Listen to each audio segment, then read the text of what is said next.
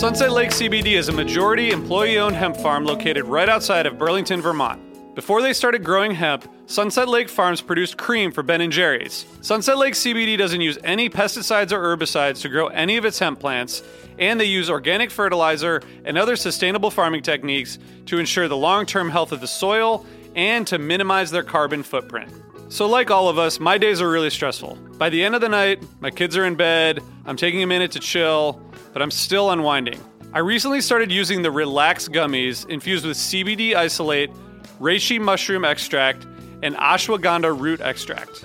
I'm really glad I tried these because they really helped me get ready for a good night of sleep, and I really think I sleep better, so I'd highly recommend it. So check out Sunset Lake CBD today at sunsetlakecbd.com and use the code HFPOD for 20% off your order. That's sunsetlakecbd.com and use the code HFPOD for 20% off your order. Farmer-owned, Vermont-grown, Sunset Lake CBD.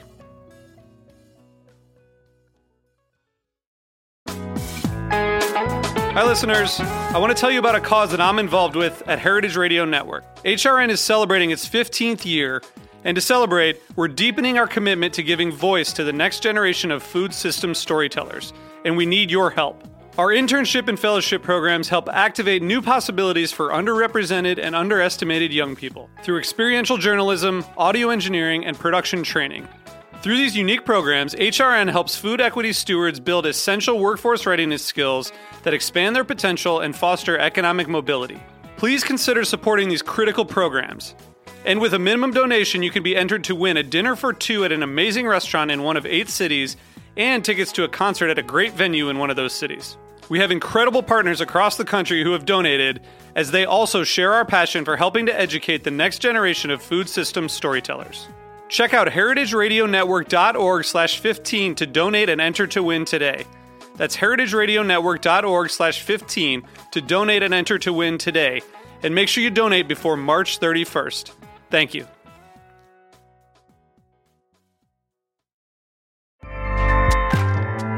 Acast powers the world's best podcasts. Here's a show that we recommend.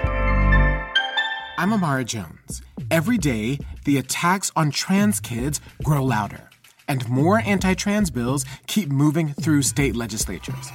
In this season of the Anti-Trans Hate Machine, we're going to illuminate how the right wing has fueled these bills by generating a breathtaking and wide-ranging disinformation campaign. It's spreading like wildfire on the internet. It's then being discussed by families and churches. None of this is an accident. It's a strategy to delegitimize trans people and create a world where our existence is a question. Subscribe to Season 2 of the Anti-Trans Hate Machine, A Plot Against Equality, wherever you listen to podcasts. Acast helps creators launch, grow, and monetize their podcasts everywhere. Acast.com.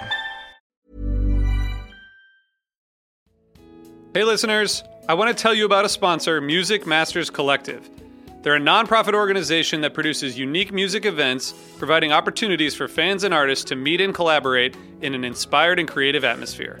Every week, they host different events, all with the opportunity to learn from world-class musicians like Oteil Burbridge, Trouble No More, former members of the band, Milk Carton Kids, Nikki Glaspie, Bill Frisell, Sean Colvin, and many more.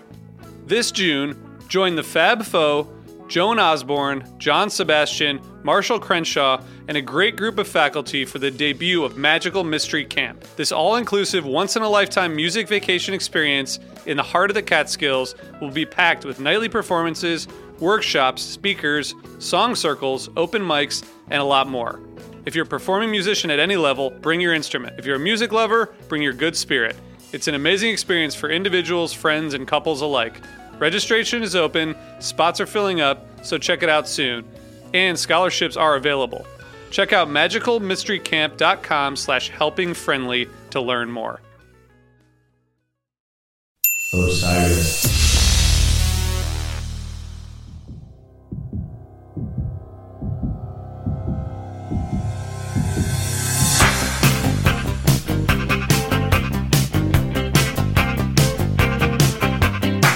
Hey everybody, it's the Helping Friendly Podcast. This is episode 133, and we're talking with Tom. Hey Tom. What up? Thanks for coming on. That was great. Glad to be here. Good color to the intro there. I think that you've been listening for a while, or at least for a little while. We appreciate you coming on and sharing your opinions. Yeah, no problem. I've been listening to you guys for, I don't know, maybe 6 or 7 months, maybe since right around the Baker's Dozen time. And nice. In all honesty, like, you guys have replaced anything that I used to listen to on the way to and from work in the morning. So I'm actually listening to you guys in backwards order now. I'm back into 2016 right now. That's terrifying. I hope you don't hear many of my opinions. I'm here with Matt, who has better opinions. Hey, Matt. Hey there, sports fans. We're here we're going to talk sports. No, we're going to talk Phish, but we're also going to talk sports. So, Tom, we're looking forward to diving in with you. I guess before we start, I just want to say that, first of all, thanks for listening. And, we're really excited to have Tom here. And the first thing we want to say is that the Helping Friendly podcast is a proud part of the Osiris Podcast Network, which is a growing network of music and culture podcasts. And our vision is to connect music fans like you with more music, more commentary, more conversation. So check out osirispod.com for more. And we're partnering with Relics, and relics.com can get you lots of news, conversation, and a lot of music information. So thank you to those guys. Matt, have you used Cash or Trade recently? I have used it in terms of getting all of my notifications set up of listings because I got shit for tickets for this summer. So I've used it a lot in the past and hoping that it comes through for me again like it has on other shows. Yeah, it comes through a lot.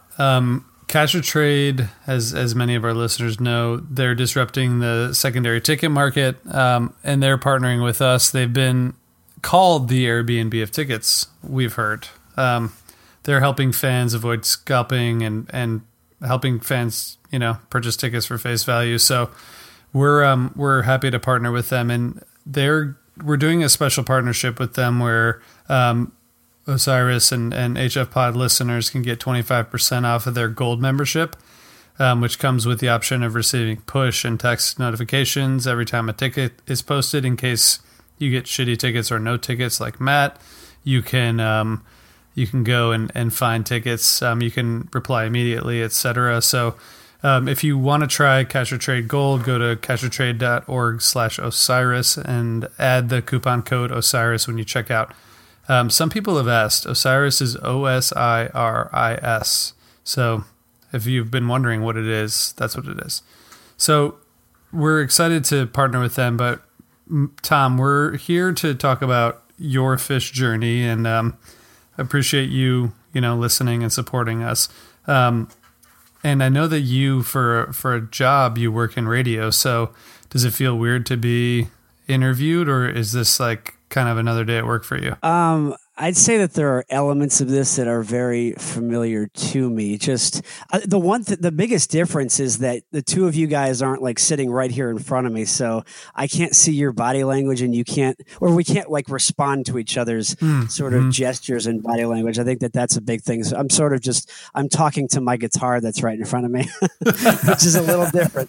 But just as far as having a conversation, hopefully about something that we all love. I mean, I guess I talk about sport. If I were to rank like the top, 5 or 6 things that I like that are my passions that I would like to talk about, sports is in there. But at the moment, and it hasn't been this way my whole life, at the moment, it's Phish. Like, if I could replace all the sports with Phish, I mean, I'd be, honestly, like I tweeted to you guys, I'd be the happiest guy in the world. That's awesome, man. Awesome.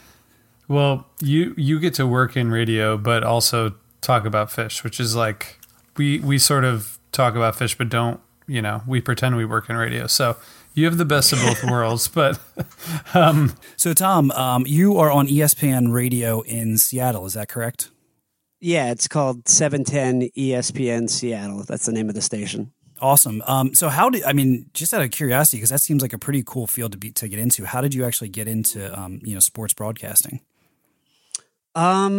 Well, back in like 2000, I'd say 2, 3, and 4, I wasn't really doing much of anything. I'd gone to school in Indiana University, and I was in a lot of bands over the years. And at that point, I really thought I was going to have a career as a performing musician, right? And I wouldn't say we ever had any sort of major success. We used to do like mini tours around the Midwest. But after that ended, I really had no idea what I was doing. I was just sort of hanging around. I went back to live with my parents for a while.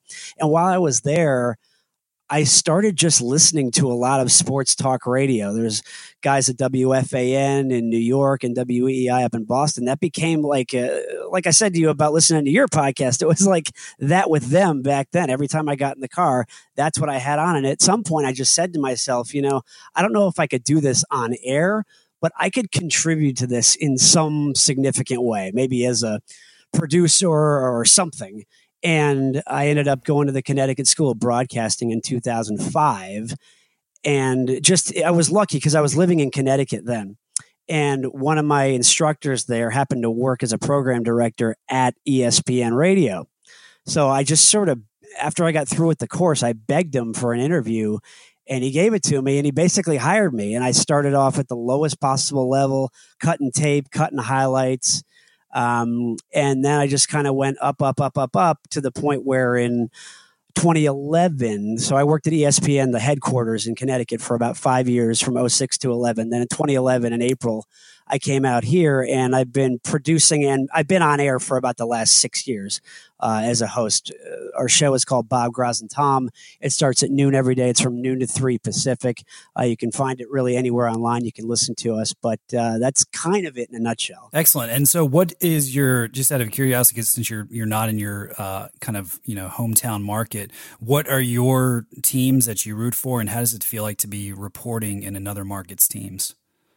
Yeah, it's kind of strange. So I'd say just through the course of my life, my favorite baseball team has been the Red Sox, Boston Red Sox, football, New York Giants. Very popular teams. Yeah, well, I'm from there, and I don't really follow pro basketball. Fan. Yeah, right. I don't really follow pro basketball that much. I'm kind of a Knicks fan. I'd say the Indiana Hoosiers. I'm a really big college basketball fan. So Indiana and UConn I've been fans of, and we're actually getting the Hartford Whalers when I was growing up too. That's a different story. But we're actually getting a team here in Seattle pretty soon, in the next couple of years. So we're pretty excited about that. But those would be the main teams, I'd say. I became a Mariner fan since I've been out here. Seahawks to some extent too. I mean, what's good for them is good for us as far as ratings and interest in what we do. So I root for that, but my heart is still in other places. And we're all Big Ten alums here: Indiana, Penn State, Ohio State, which is good. Oh, how about that? Jonathan's not here to tell us that sports are stupid, which is good because we have a lot of sports to talk about. But Tom, I guess going from that, how did you first get into Phish? Tell us a little bit about that journey. The first time I can remember hearing about Phish was actually, it wasn't even that I heard them. I was in high school. I was a freshman in about 1993, 94, and I started noticing a lot of the kids from around the high school, like the older kids, were wearing Phish T-shirts. And I kept wondering to myself, like, what the hell is Phish? Like, what is this thing that's so popular that I've never even heard of or seen? Like, what is that? And because I hadn't actually heard it, but it was really popular, naturally, I developed a deep resentment of them before I'd ever even heard them. And then I'd say about a year later, first time I heard of them, or actually heard their music, was I was in a car with my buddy. His name was John. It was in December. I remember because we were going to shop for Christmas presents. And he said to me, "Don't judge this. I just want to play it for you." And I was like, okay. So he takes out a live one and he throws on Chalk Dust Torture. So this is December 95, I guess. And I heard it and I was just, I want to say blown away. I didn't really have that it moment right then, but I liked it enough where I knew that I didn't not like it, and I asked him to burn me a copy of it to tape then, of course. And I listened to that a bunch. I didn't really get into the band, though, until probably, I'd say midway through 96, just past the point where I would have gotten to go to the Clifford Ball. All my friends went to the Clifford Ball. I did not because I I wasn't invested enough in the band where I was going to drive up the road to Plattsburgh and, camp out for 3 days. Plus my parents probably wouldn't have let me anyway. But I think that same friend loaned me a copy of Picture of Nectar maybe a month or so after that. And I just remember this one time I was listening to Cavern, like the studio version, and something just hit me in that moment. I just said in that moment, like, I love this band. I don't know much beyond the couple of songs that I've heard, but I just knew like this band is for me. And so shortly after that, we all got tickets to go see them. Fall 96. It was 10/23/96 at the Hartford Civic Center. And I mean, that was it. I don't think for the next year, maybe even 2, I listened to much else outside of that. So between about 1996 and 99, I was just, if you look at like a list of concerts that I've ever been to, it was just all Phish. I really didn't even see anybody else. Leading up to Phish here, I mean, how much of a role did music play in your life? Were you like a big music guy, and like what kind of music were you listening to at that point? Was Phish a big departure for you? Yeah, that's a great question because I wanted to touch on that too. So I've been into music pretty hardcore ever since I was a little kid. I used to listen to all the records that my parents had. Paul McCartney and Wings happened to be my favorite band when I was a kid. I still love them, but I'm not really sure why that hooked me back then, but they did. And then I became a big fan of a lot of different types of music actually through Weird Al Yankovic, if you kind of dig where I'm coming from. So yeah. He'd parody all this different stuff, Michael Jackson and Talking Heads or the Police. Police actually became my favorite band and in a way still are. But I kind of got into different music through them. So I'd say from about 1991 up until the time I started listening to Phish, my big bands were the Police, Queen, and Rush. Those were the real big ones. I was like a freak for all three of those bands. Had all the albums, I used to pull the liner notes out of the CD cases and read them over and over and over and over. But I think what happened was Phish broke me out of that rut. Because, it's only a couple of bands. I listened to classic rock, radio, that type of thing. I was never into new music. Like I didn't get into Nirvana until about a year or so after he had died. The grunge thing never really did much for me. I like it enough, but I was never into anything when that thing was popular. So Phish was a good way for me to sort of get in touch with what was going on at that moment. So Tom, when was 10/23/96 your first show? Yes. Cool. So that was interesting. Bob Galati was on the drums in the second set. Do you recall that at all? Or was that did that have any effect on you? Because that's kind of an interesting second set, given what was going on at the time in fall 96, where they were trying to find their way in a lot of ways. I remember them setting up the little drum set at the intermission, and people were kind of they weren't really cheering so much as they were kind of looking on with curiosity, like, what the heck is going on here? But I've gone back and listened to that set plenty of times, and I think they picked the right songs for him to do with them. Yeah, that's interesting. So what was your Phish journey like, sort of from 96 to the current era? And I guess I should preface that by saying that part of what we were talking about as a theme was rediscovering Phish, right? You were into it and then you fell out of it and then you got back into it, which is a big, I think, theme for a lot of people. A lot of people come in and go back out or don't discover it for a while or whatever. But what was your experience kind of following them from the 96 era to now? Yeah, I think the biggest thing was that I'm a musician, and I got into them when I was 16. So I'm a bass player and guitar player, and I think the biggest thing is that listening to their music made me a better musician because it challenged me to play harder stuff. The Police and Queen and Rush that I was listening to before, that stuff was so hard for me when I first picked up a guitar that I couldn't play it. So Phish, after I had started to become a little bit better, they made me better because I could understand it a little bit better. And then, some stuff is more challenging than others. When their stuff ranges, there's a big spectrum of difficulty. But I'd say playing their music and learning it was the biggest thing. Also, when I got to Indiana to go to school, every single person I knew there that was a friend of mine was into Phish. It was just like the thing. You couldn't get away from it. If you were in our group of friends and you didn't like Phish, you probably weren't going to want to hang around with us. We were in the Midwest, by the way, was a great, great place to be a Phish fan, right in Bloomington, because you got places like Alpine Valley, Chicago, Deer Creek, Cincinnati, Champaign, Cleveland, Dayton, even Detroit's not that far away. So all these different venues, depending on where they were on a given tour, you could go to like 2 or 3, maybe even 4 in some cases. Columbus was another one. So we were, especially in the summertime and the fall, we were always on the road seeing this band. I was in a couple of bands, but one of them played a lot of covers of Phish. That was a big thing too. So we were like the Bloomington, Indiana's little version of Phish. Anybody who liked Phish in that college town would come to see us because we were going to be like the outlet that provided that for the town. Nice. And that went on for a couple of years.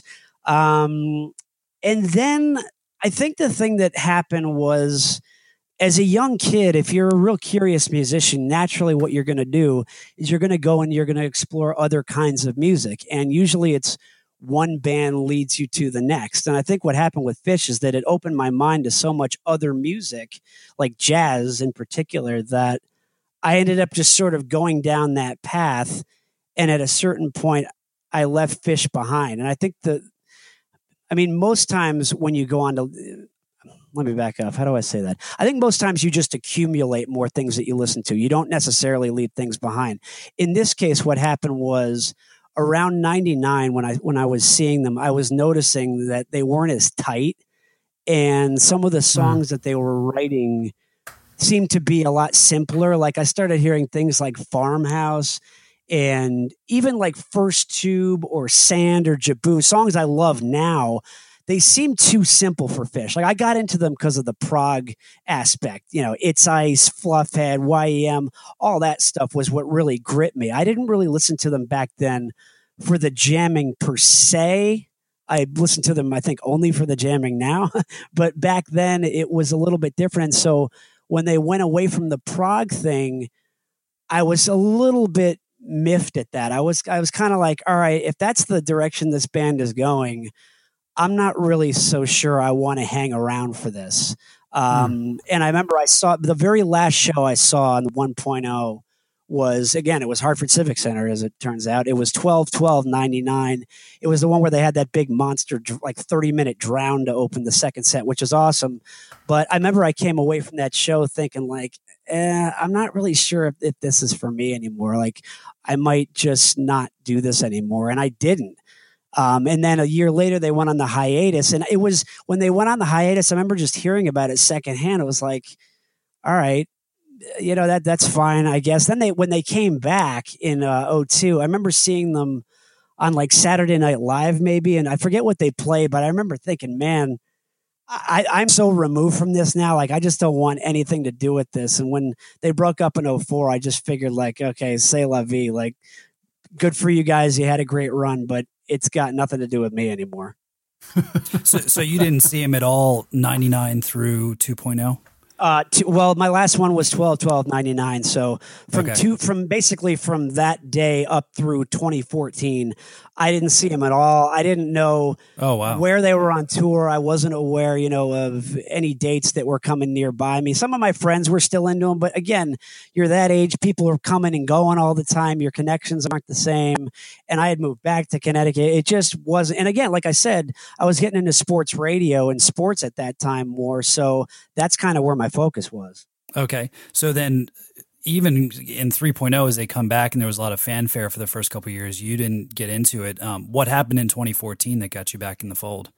Yeah. Well, when they came back in 2009, I wasn't really aware of it. I think I just sort of heard through the grapevine. I was working so much. I really didn't have time to pay attention to like anything going on outside of that. I was working a lot of overnights. I was kind of wrapped up in that. So I knew that they were coming on occasion. I guess maybe I had heard something, but I just didn't have any interest in going to see it. And then in 2014, by this time I'm out in Seattle, My buddy who had just moved in with me actually told me he was a Phish fan. I was like, oh, that's cool, man. Like, I used to listen to them a lot. And he's like, yeah, you should get tickets to the Key Arena show, which is on October 18th. And I thought, you know what? It's a Saturday night. What the heck? Let's just go. It's not far from me. It was right around the corner from where I lived then. And really from the first note of the show, which wasn't a very good show, by the way, by Phish standards, it wasn't even that great. For the first note of the show, I was like, wow, this is so familiar and just so wonderful. How did I let this slip away? And I think part of that just has to do with maturing. I had experienced a lot of other things, between age 20 and 35. Maybe I was just ready for it. But and it didn't happen immediately that I got back into them, but my ears were open to them again.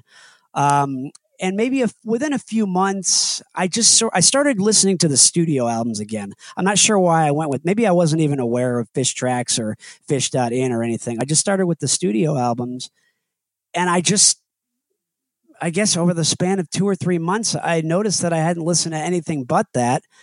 And I was hooked again. And that was basically it. So my next show after that was New Year's 2015 at the Garden. I flew back to visit my parents for Christmas and then shot down to MSG. And I've been seeing them every possible chance I get ever since. So, Tom, what do you think it was that, so you went back to that show and you were like, let's do it. What do you think re-hooked you? Because it obviously wasn't the prog rock stuff that had gotten you interested initially, right? I think part of it might have been nostalgia, because when I saw them on stage, it just reminded me of a lot of, friends from the past and places that I had been.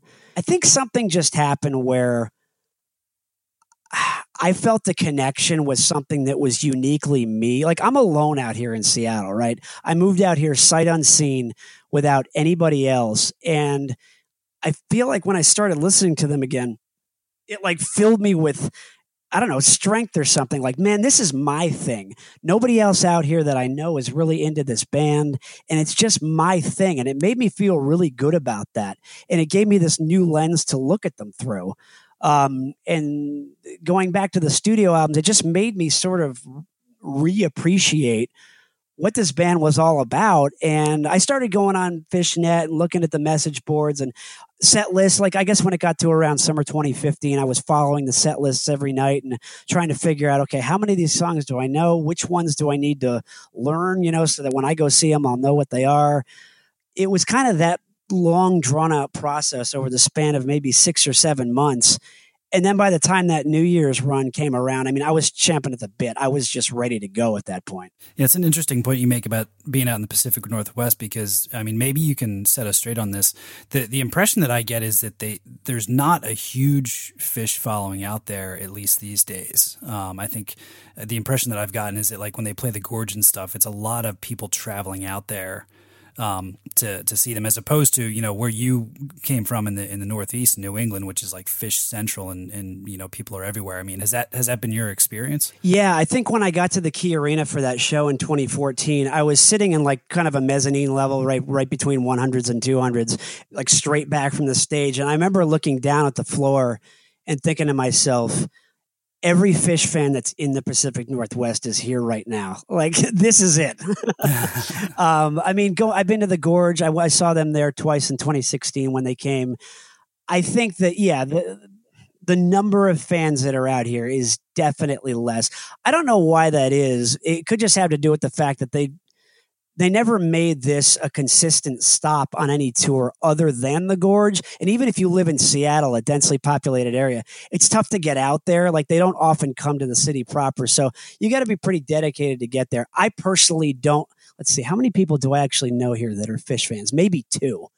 I'm not the big. You count them on one hand. Yeah. I'm not the most social guy in the world. So I'm not meeting, I'm not going out all the time and talking to that many people, but I think it's really just 2 or 3 that I know other than myself. So, and people tease me about it at work because they don't get it at all, but I don't care. It's because it's something that's mine. And if that's a problem for someone, they can deal with it. So Tom, before we get into this show that you chose, which we're going to play one set of, you work in sports radio. You've been working in sports radio for a while, before we started, we talked about a little bit about sports and Phish. I think there's a ton of crossover and a ton of, obviously like a big gap too. But do you see a lot of similarities between the people you hear from in sports radio and Phish fans? I mean, is there a similarity between rabid music fans and rabid sports fans, or are they different in some way? What's your take on that?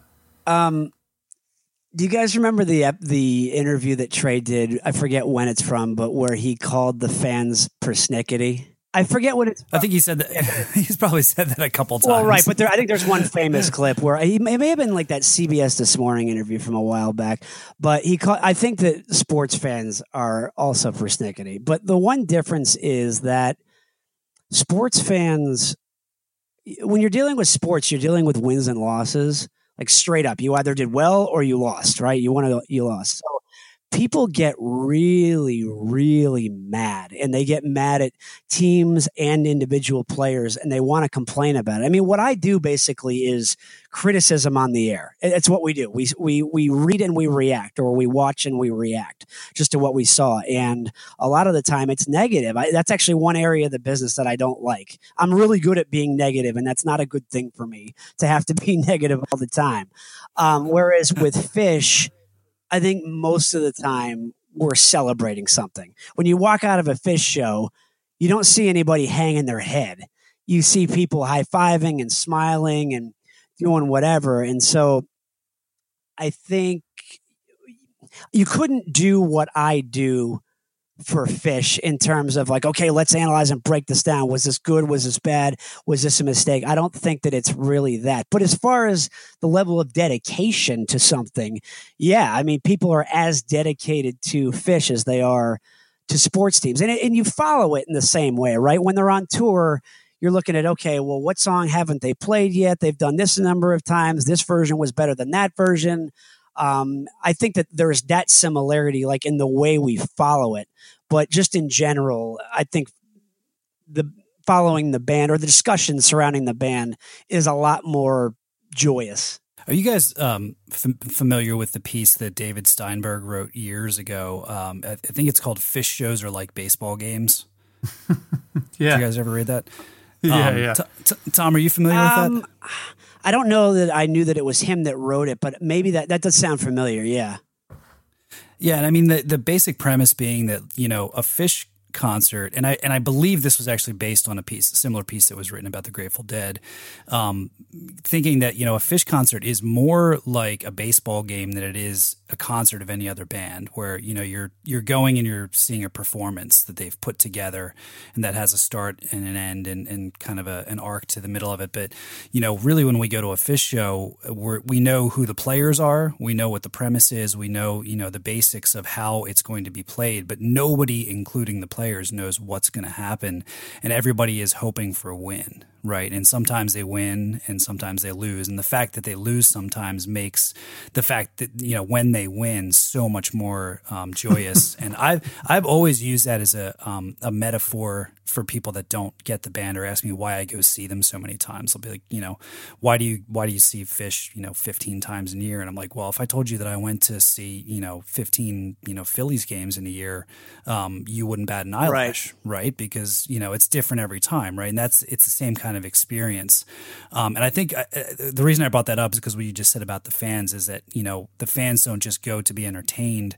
They go, and when it's not a great night, they go, like Trey has said in some of those interviews, they get online, we talk about it, we kind of nitpick what's happened, not because we hate the band or because we're down on them or anything, but because we really want them to win and we're that invested in them. And I think that's there's so many sports analogies, but that's kind of at the core of it for me. Yeah, I think that's an excellent point. That's a great way to put it. I mean, the difference though, as you're following it, is that when you're a sports fan, if your team's not doing well, we'll say if it's an off year, you're calling for the GM to be fired or players to be traded. Like, I don't ever remember anybody saying like, what they got to do is get rid of that Paige McConnell because he's a bum. He can't play anymore. We got to get somebody else in on piano.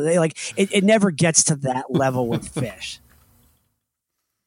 Well, also, there's no objectivity in terms of wins and losses, right? Like, what one person considers a loss, many people consider a win, right? There's right. Like maybe if there were no like if it's a 0-0 game in baseball, which obviously rarely happens anymore, but we'll just pretend that there is, you could be like, well, that was an amazing game.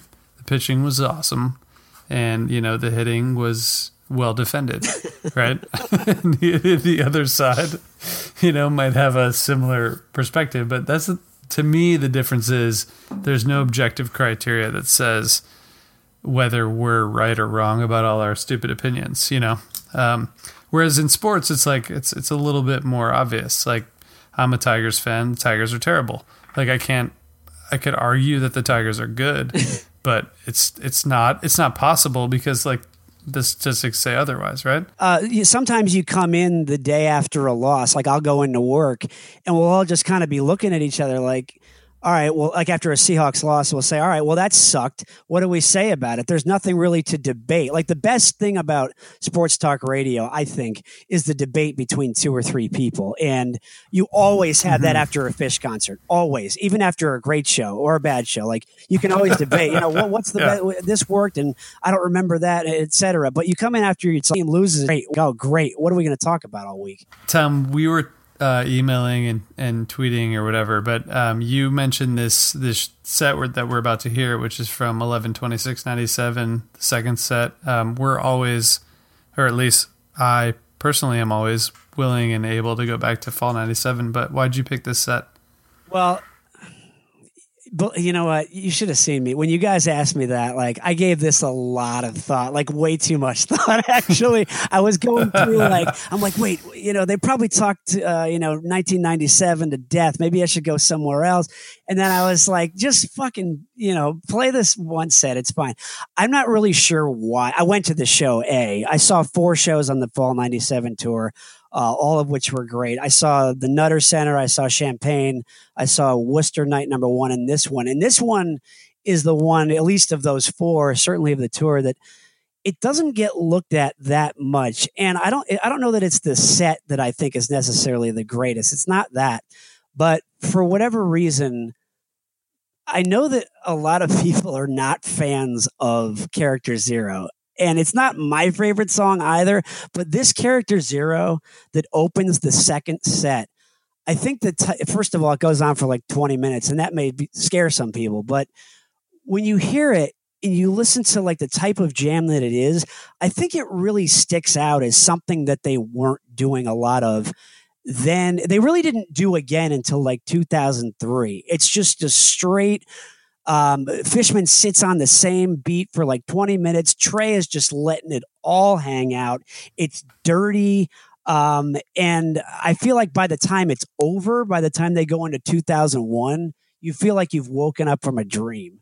Yeah. And well, to add on what you were saying there and bring it back to the sports metaphor, that, Character Zero becomes so great because, they line up for that play, which everybody knows what's going to happen. Okay, here's a quick 5-minute thing and I like it or don't like it or I'm sick of it because I see so many shows. And then they do that and it becomes all that more magical because it's a song that they don't usually take out. It's like a trick play in football or something like that. Like, you turn a run-of-the-mill field goal or a punt into a trick play where they get a first down and it's like, wow, that was amazing. That was like the best, punt play I've seen in a long time, just because it's so different and it's so outside the box. Yeah, I think that also, Character Zero back then, I don't think was looked at the same way it is now. Now when you get that, some people think, all right, if it's the encore, we're leaving earlier, or maybe I'll hit the bathroom. I actually happen to like the song. But back then, the song was relatively new. I don't even know if they played it before Billy Breeze came out. Maybe they did. But at that point, it's really just a year old, and it's just kind of a rockin' tune. So the idea that they went off on a 20-minute bender on it didn't seem strange then, because we thought, all right, well, maybe they'll just do that more often. And as it turns out, they really didn't. Yeah, there weren't a lot of them that went this far. Well, let's get into this set. What do you guys think? Should we do it? Yeah, let's listen to some tunes. Tom, thanks for choosing 11/26/97 set 2, and let's let people listen to it and see if they think it's amazing like we did. What is a city without its music? The legacy of the New York Philharmonic is incredible. Nearly 2 centuries of history. That's a lot of music and a lot of stories. I was sitting on stage for the very first time thinking, I can't quite believe this is happening. Join me, Jamie Bernstein, as we explore the history of the New York Philharmonic. It's the NY Phil Story Made in New York, a podcast about a city, its people, and their orchestra. Listen wherever you get podcasts.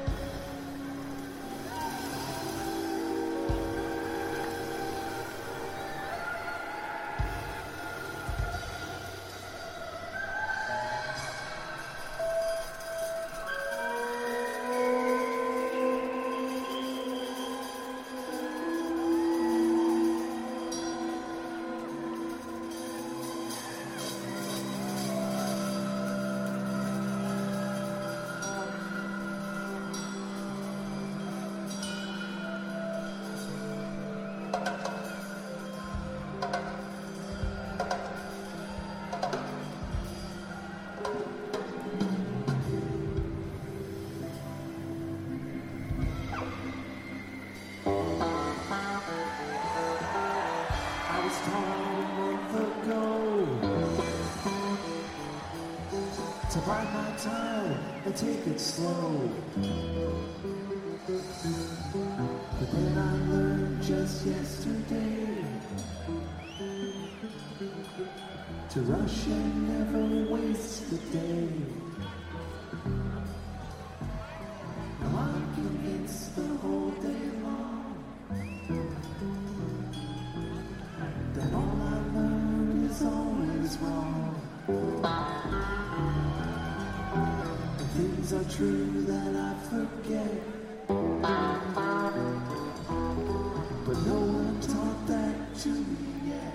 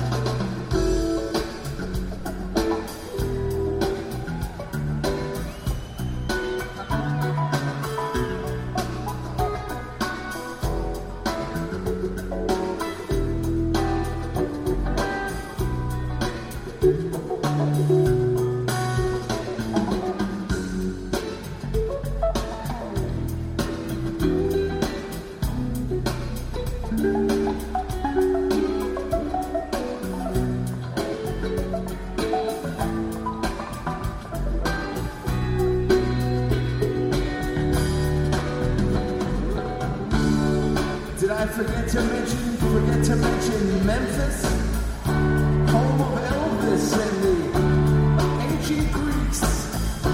Do I smell? I smell home cooking. It's only the river. It's only the river. I'm checking them out. I'm checking them out. I've got it figured out. I've got it figured out. There's some good points, some bad points, but it all works out. I'm just a little freaked out. Find your city, find yourself a city to live in.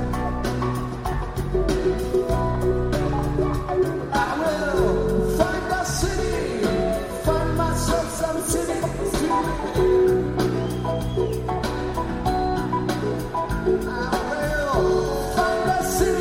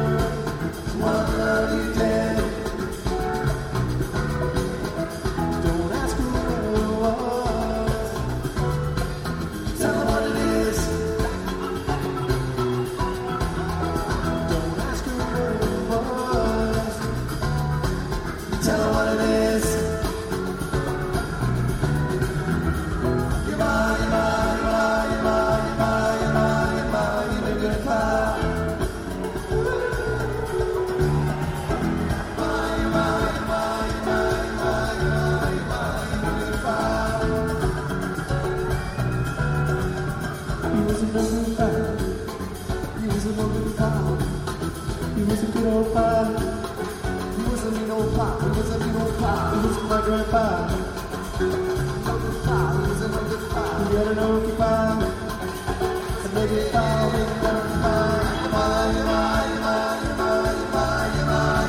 You're a good pie.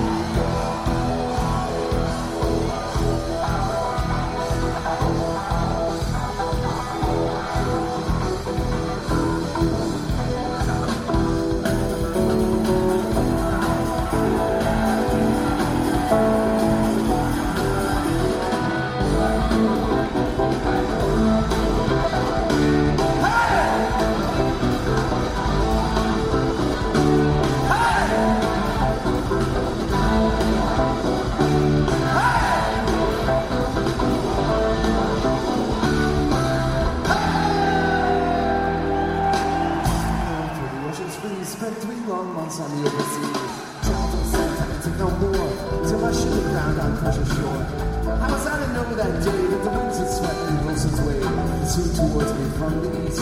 He knows I'm busy when I'm holding you. Hey!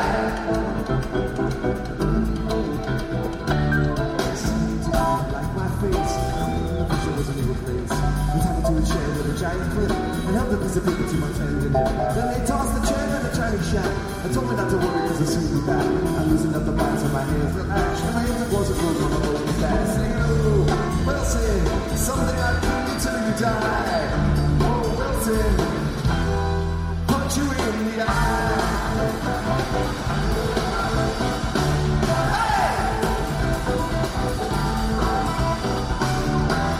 Knew that I was loose. I surely be subjected to some real abuse. Maybe I ended up hanging from the nearest tree.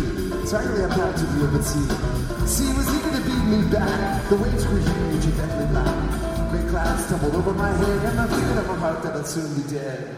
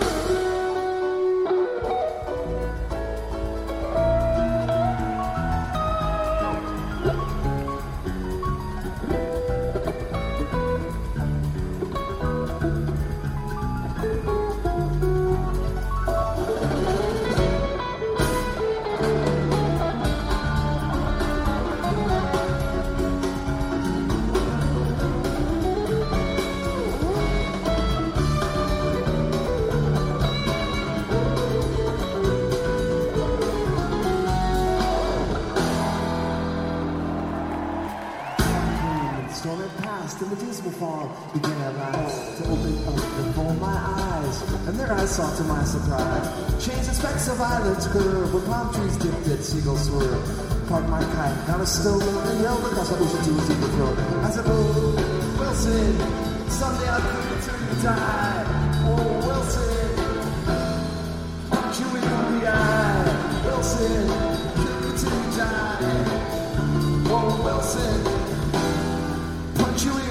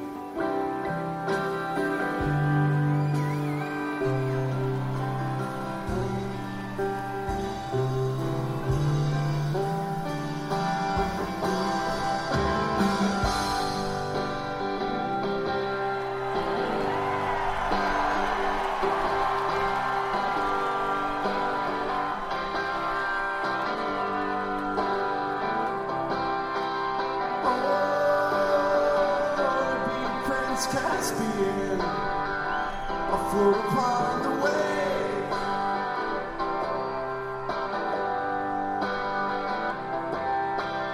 Oh, to be Prince Caspian, afloat upon the waves.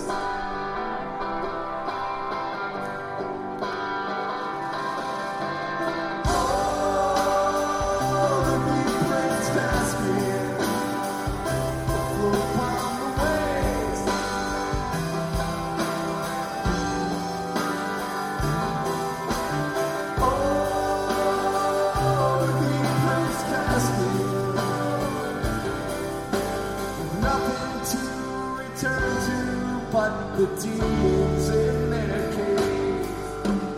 Oh, to be Prince Caspian, upon the waves.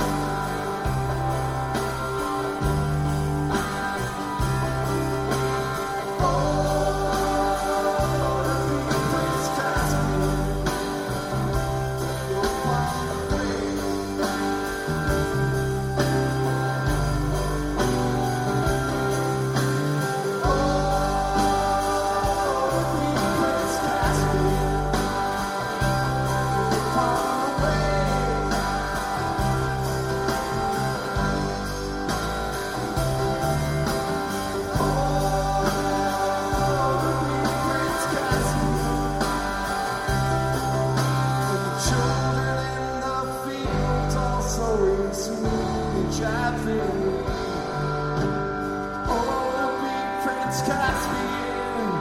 Stumps instead of feet.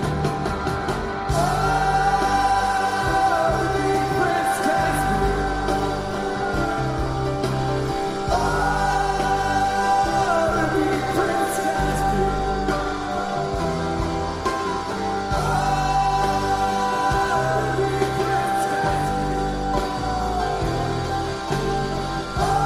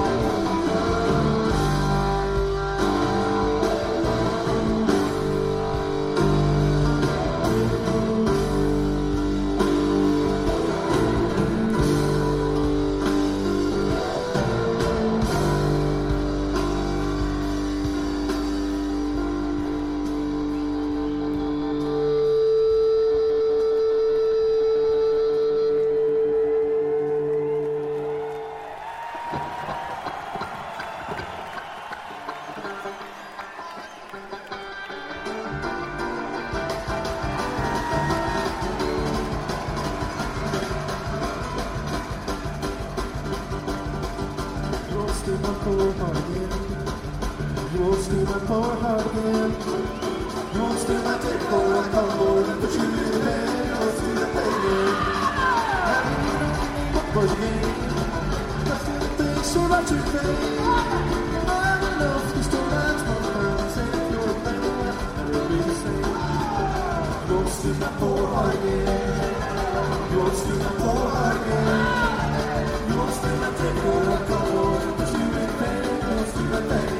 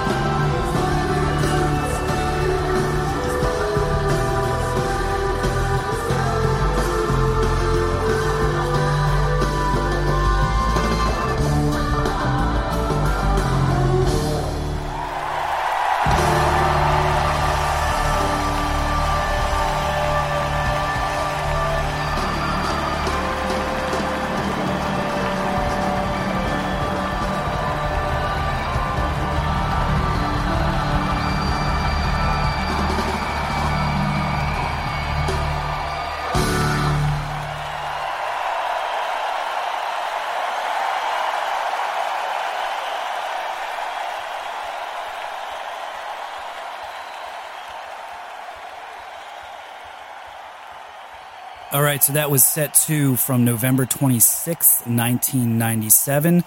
Started out with that amazing, long, jammed-out Character Zero, straight into 2001, straight into Cities, straight into Yamar, into Punch You in the Eye, into Prince Caspian, and then wrapped it up with Poor Heart into Tweezer Reprise. So, Tom, you're right. That's a pretty incredible set. Before we kind of dive into the play-by-play, RJ, any other kind of general thoughts about the set as a whole? Well, I mean, we went back to this set sort of in the middle and maybe in a little bit of an overlooked part of Fall 97, which, in my opinion, is a tour with which Phish can do no wrong. Like, every set's great, every show is good. This is sort of in the middle, right? There's Denver at the beginning, and then there's the early December shows, and there's the Worcester stuff at the end of November. But this is sort of in the middle, and I think this might get overlooked a little bit. But I was glad to go back to this set too, especially because it was opening with a really long Character Zero, which is just such a great rarity for me, or maybe for the world. But I really enjoyed it.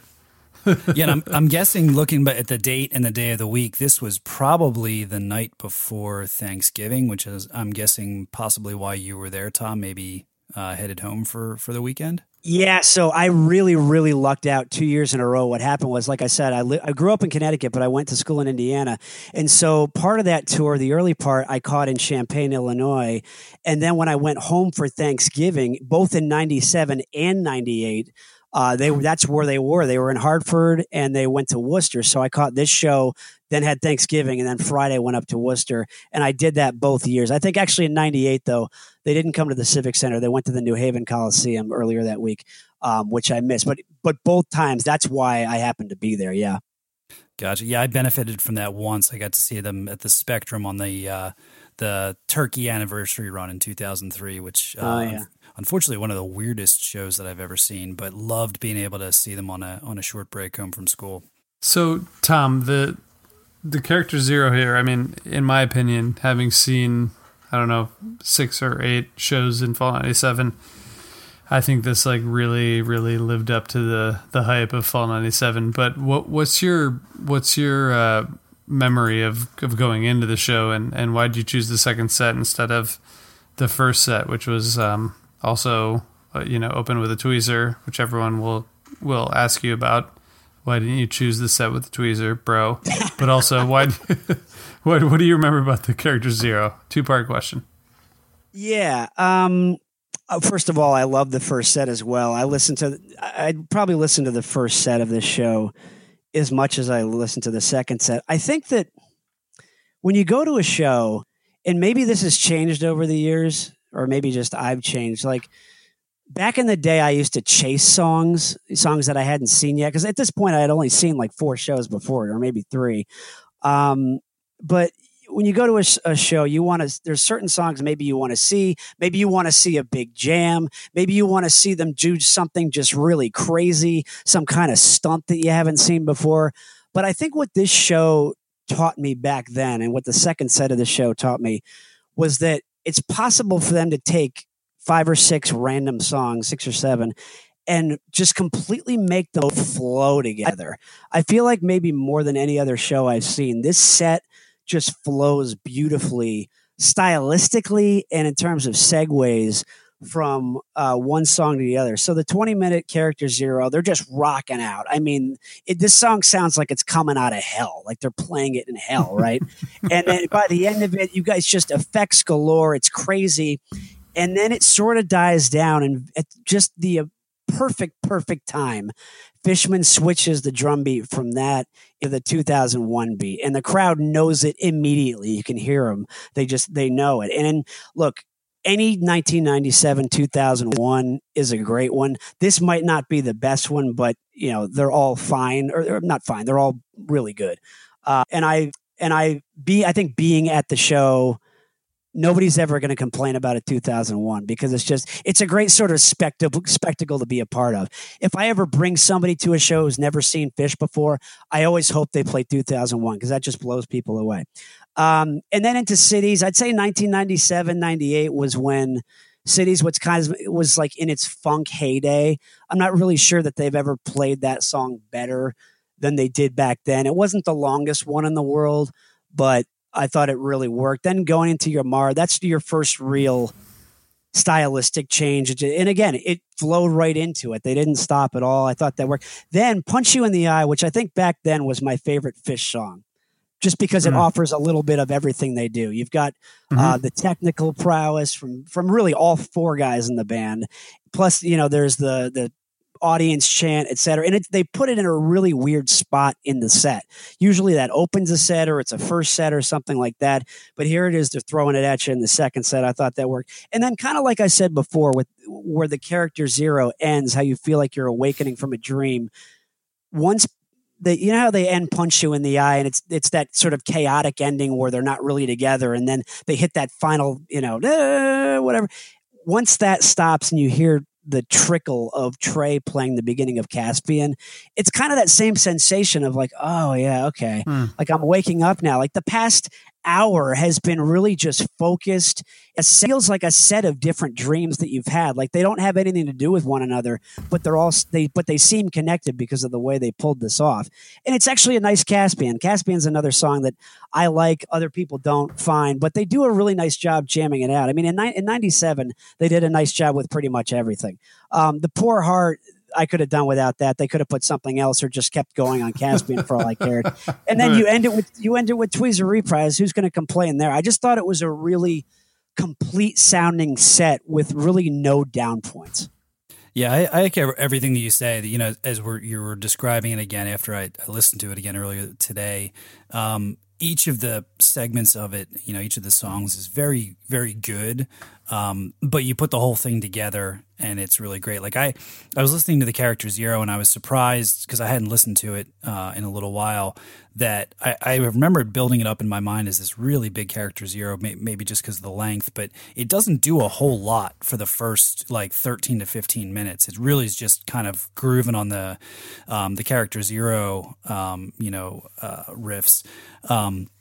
And then it kind of changes a little bit for the last 5 to 6 minutes where Mike kind of gets away from playing the regular chord progression and into some different things. But it's once you pair it together with the segue into 2001 and the whole 2001, and then that segue into Cities and then into Yamar, that entire sequence put together is a really, really nice segment of music. The only thing I would fault it for, like you were kind of saying, is maybe a couple of poor choices in terms of song selection in like the back half. Like Punch You in the Eye never feels right to me unless it's a set opener. So it was a little weird that they kind of killed some of the momentum with that, especially because it was a little flubby. And then Poor Heart that late in the game, it's kind of a shame. But then when you wrap it up with Tweet Prize, it's, like you said, who's going to argue with that as the set closer? I think what happened with Poor Heart too is, and it says this in the notes, and I didn't recognize it at the time, but it's true when you go back and listen. They started off with Rocky Top, which by the way isn't really that much better of a song choice in that spot. It makes no sense, but I think they just got a little confused there for a second, and they just were like, "All right, we'll just do Poor Heart, and hope for the best." Yeah, that's a good point, actually, because if they were going to do Rocky Top, that tells me they were probably trying to close the set with it. Yeah. And then when they wound up with Poor Heart, they were like, we got to do something else to wrap this up because that's not really a good set closer. And then in the encore, and I know we didn't listen to that, but A Cavern, we've all seen that song a million times. I will believe this till the day I die.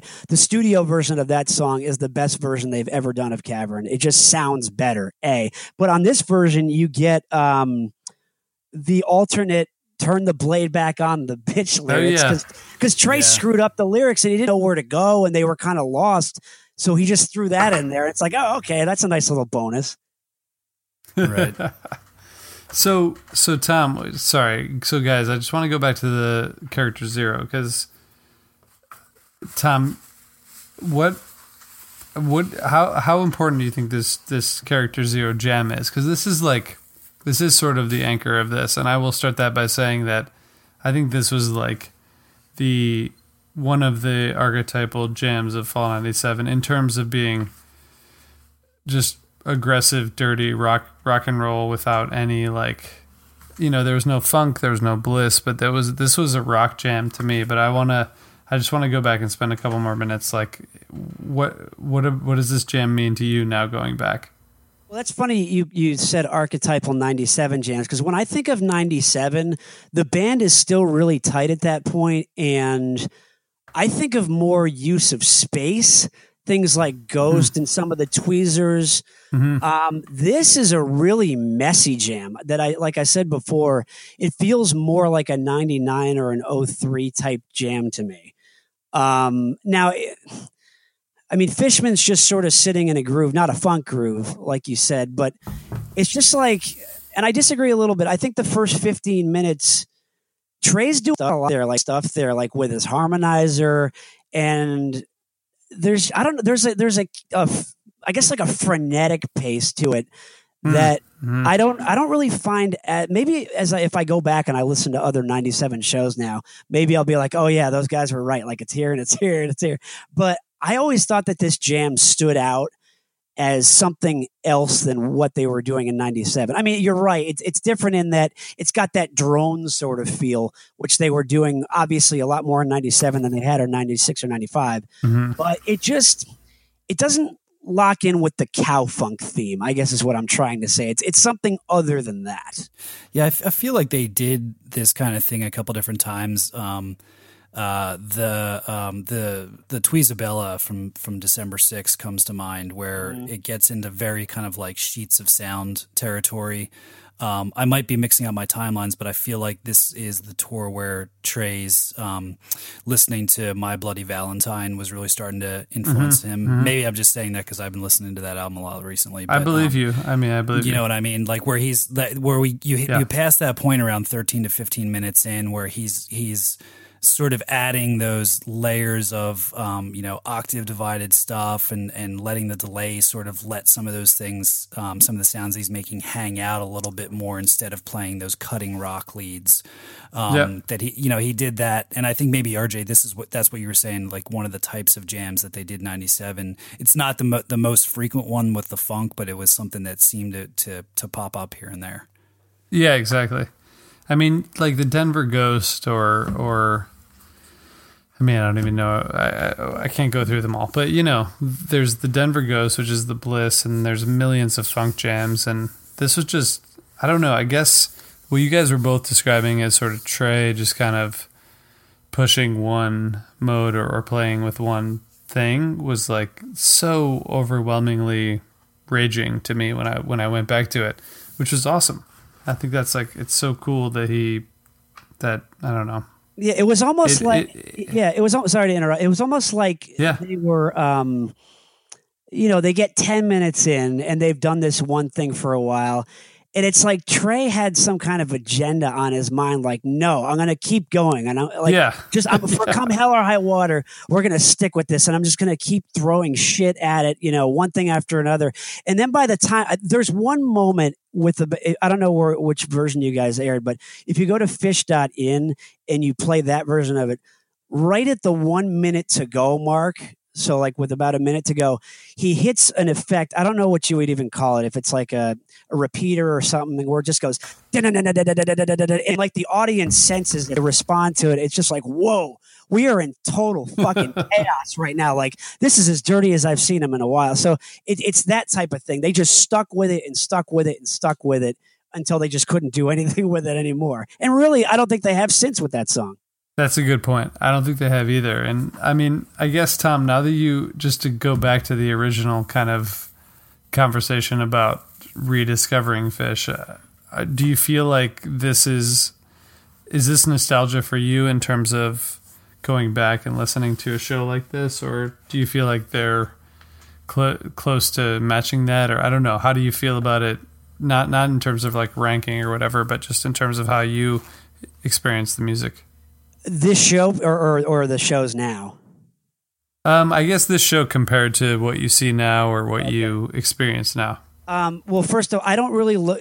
I said it was nostalgia, and it was in 2014. It's not anymore. Like when I go back and I listen to any of these shows, whether I attended them or not, it's sheer musical exploration. It's a journey. That's what it is. It was then, and it is again. As far as comparing 97 to say, 2017 or any of the recent years, saying this to a non-Phish fan wouldn't make any sense, but I feel like they're a different band, and I think most Phish fans would agree with me. Like they don't do jams like that anymore. They sit on grooves for a while, but at least at the moment, it's really more about the Bliss jams. And it seems like they're trying to reach peak. Like they're trying to go different places. Like that jam just droned on forever. And I know that they still do that on occasion, but it seems like the goals are just different.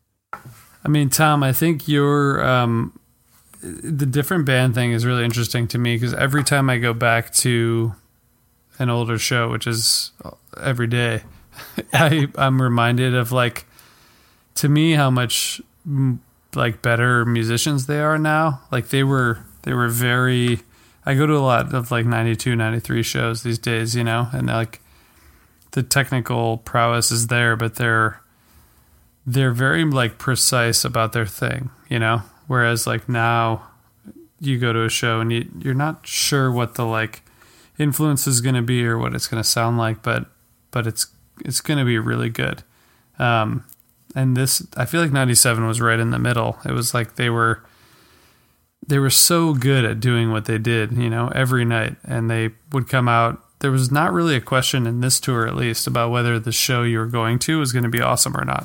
It was going to be awesome, but it might be a little bit more like narrowly focused than what you would hear now. I guess that's my take. I really love going back to these shows, but I'm reminded why I love the current shows I go to, because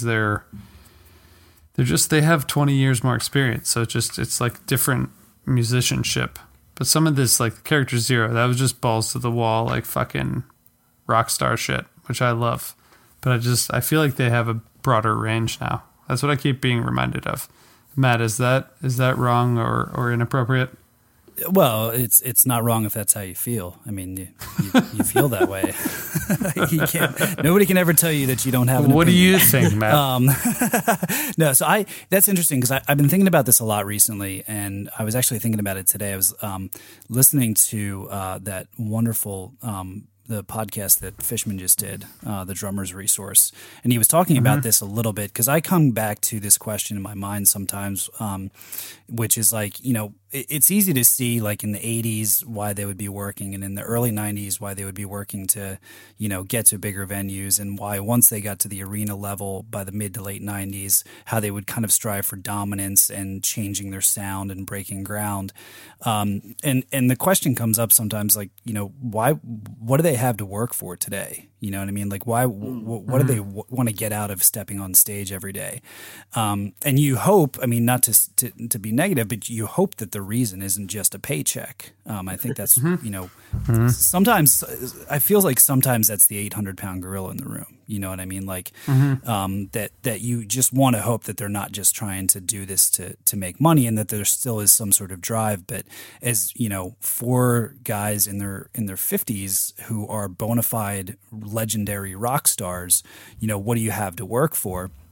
And I think that, some of it comes down to what they've said repeatedly, which is that they really just love being together and they love playing together. And that's been, kind of hammered home. And I truly believe it when they say that. But in terms of the intention on stage, I feel like, man, maybe this is a different flavor of what you're saying, RJ, is like, instead of saying like, well, we need to try to accomplish something every night, it's nice to just go out there and say, we've accomplished it and we know how to do it, and almost sort of like in a Jedi Master way, like let's just exercise it. Like we know how to surrender ourselves and how to create a moment and a vibe and an experience for everybody. And so we can do that. And some people beat them up for that sometimes and say, well, they're not swinging for the fences, or they're not hungry or something like that. And that's fair, but they're also not, starving artists in their 20s anymore. I mean, they're different people, and the intention's going to be different. So, to kind of bring it back to the question, if you look at 97 versus, 2017 and, probably what we're going to see in 2018, I agree with you that I feel like they're probably a lot more comfortable in their skin now. Maybe they're not as cocky as they used to be. You know, maybe there's not like a swagger, but that's okay because, you know, cocky's cool for a certain period of your life, and then it only gets you so far. And it's cool to just, you know, be able to step out and just do something. I'll draw one more kind of comparison that I was actually, one of the other reasons I was thinking about this question recently was, you know, I'm a big Bruce Springsteen fan, and thinking about, you know, the progression of his career. You know, shout out to Stephen Hayden, who just did his amazing series on Springsteen, and he kind of stopped at the end of the 90s, covering, you know, what Springsteen's career was like.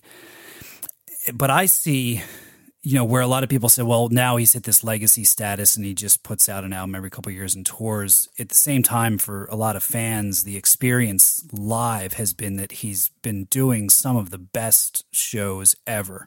Not because it's, you know, 1980 and he's going out and he's trying to prove something and, you know, capture an audience and become this huge rock star and write life-changing music, but because he knows how to exercise it now. He knows the power that he wields and that he can step out on stage and play for 4 hours, and at the end of it, leave the audience feeling energized and changed and good about the world. And, you know, there's nothing wrong with that. There's something to be said for these, you know, aging rock stars who know how to just go out there and do what they do best. And I love it. I think we're all benefiting from it.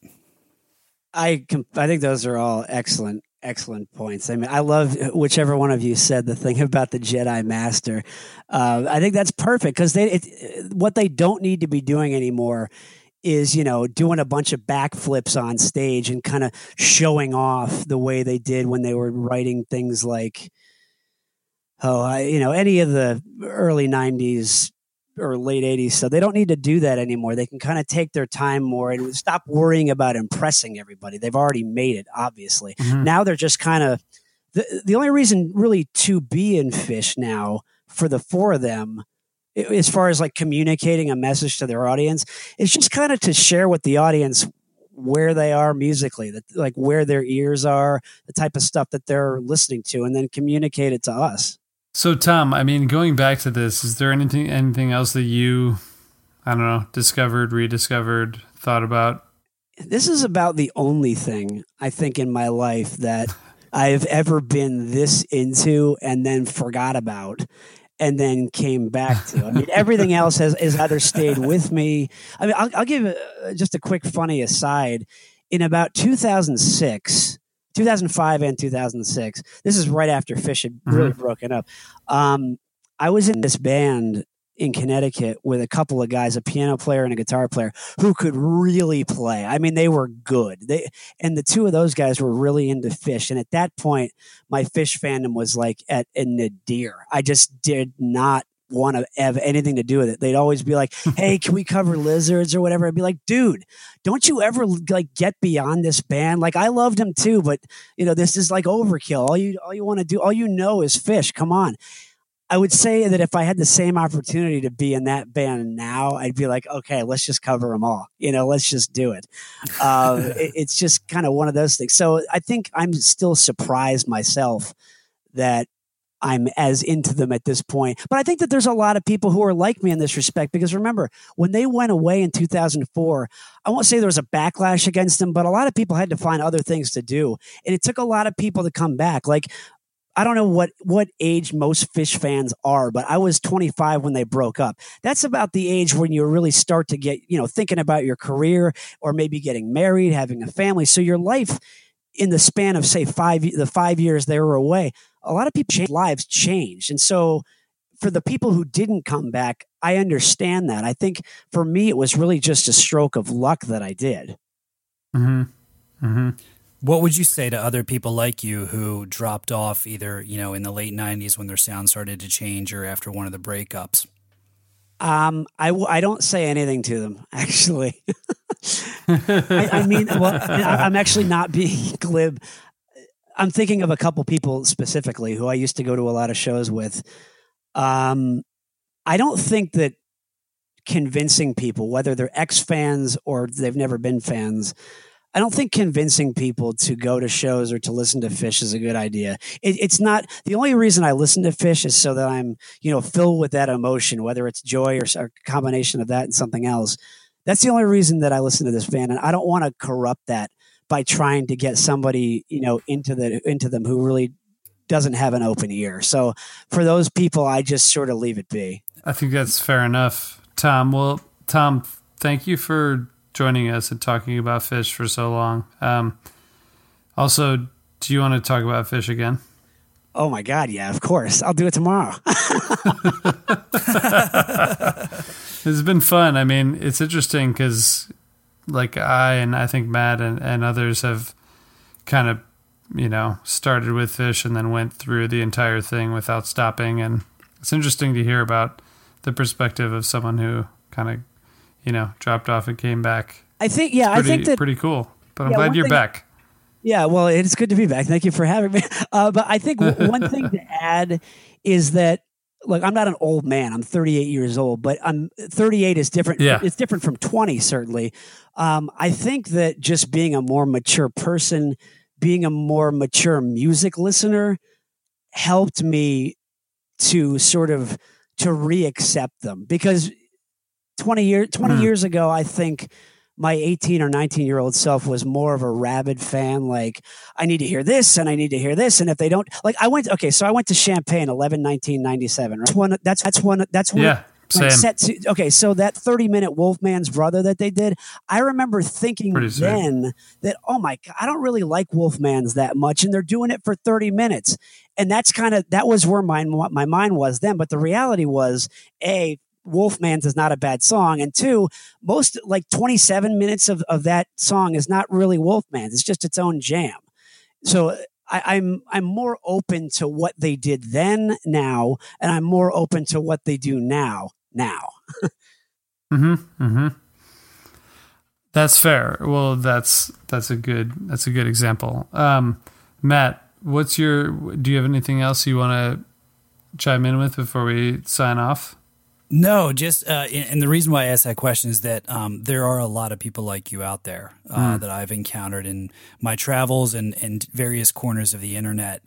I've heard about that same kind of thing from people who went away, particularly they were early fans, went away in the late 90s when things started to change, and really only in the last couple of years have started to either just go to a show on a whim or check back in and hear that things are going really well and they like what they're hearing.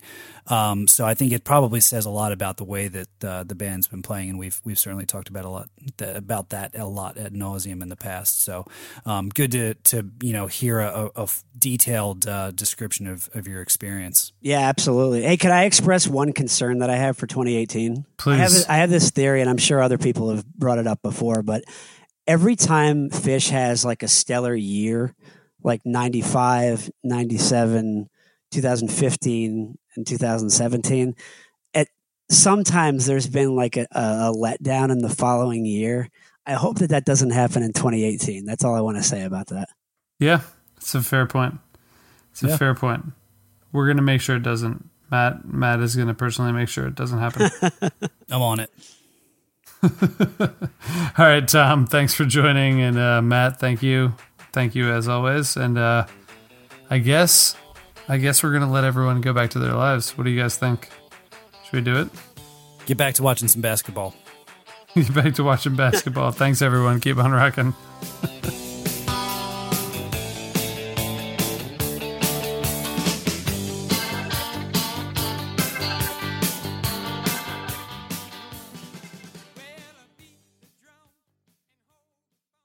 Osiris. This podcast is in the Loop, the Legion of Osiris podcasts. What does that mean? Osiris is a community of great music and culture podcasts. If you like this one, go check out others at osirispod.com and get in the loop. Osiris is partnered with Relics Magazine at relics.com.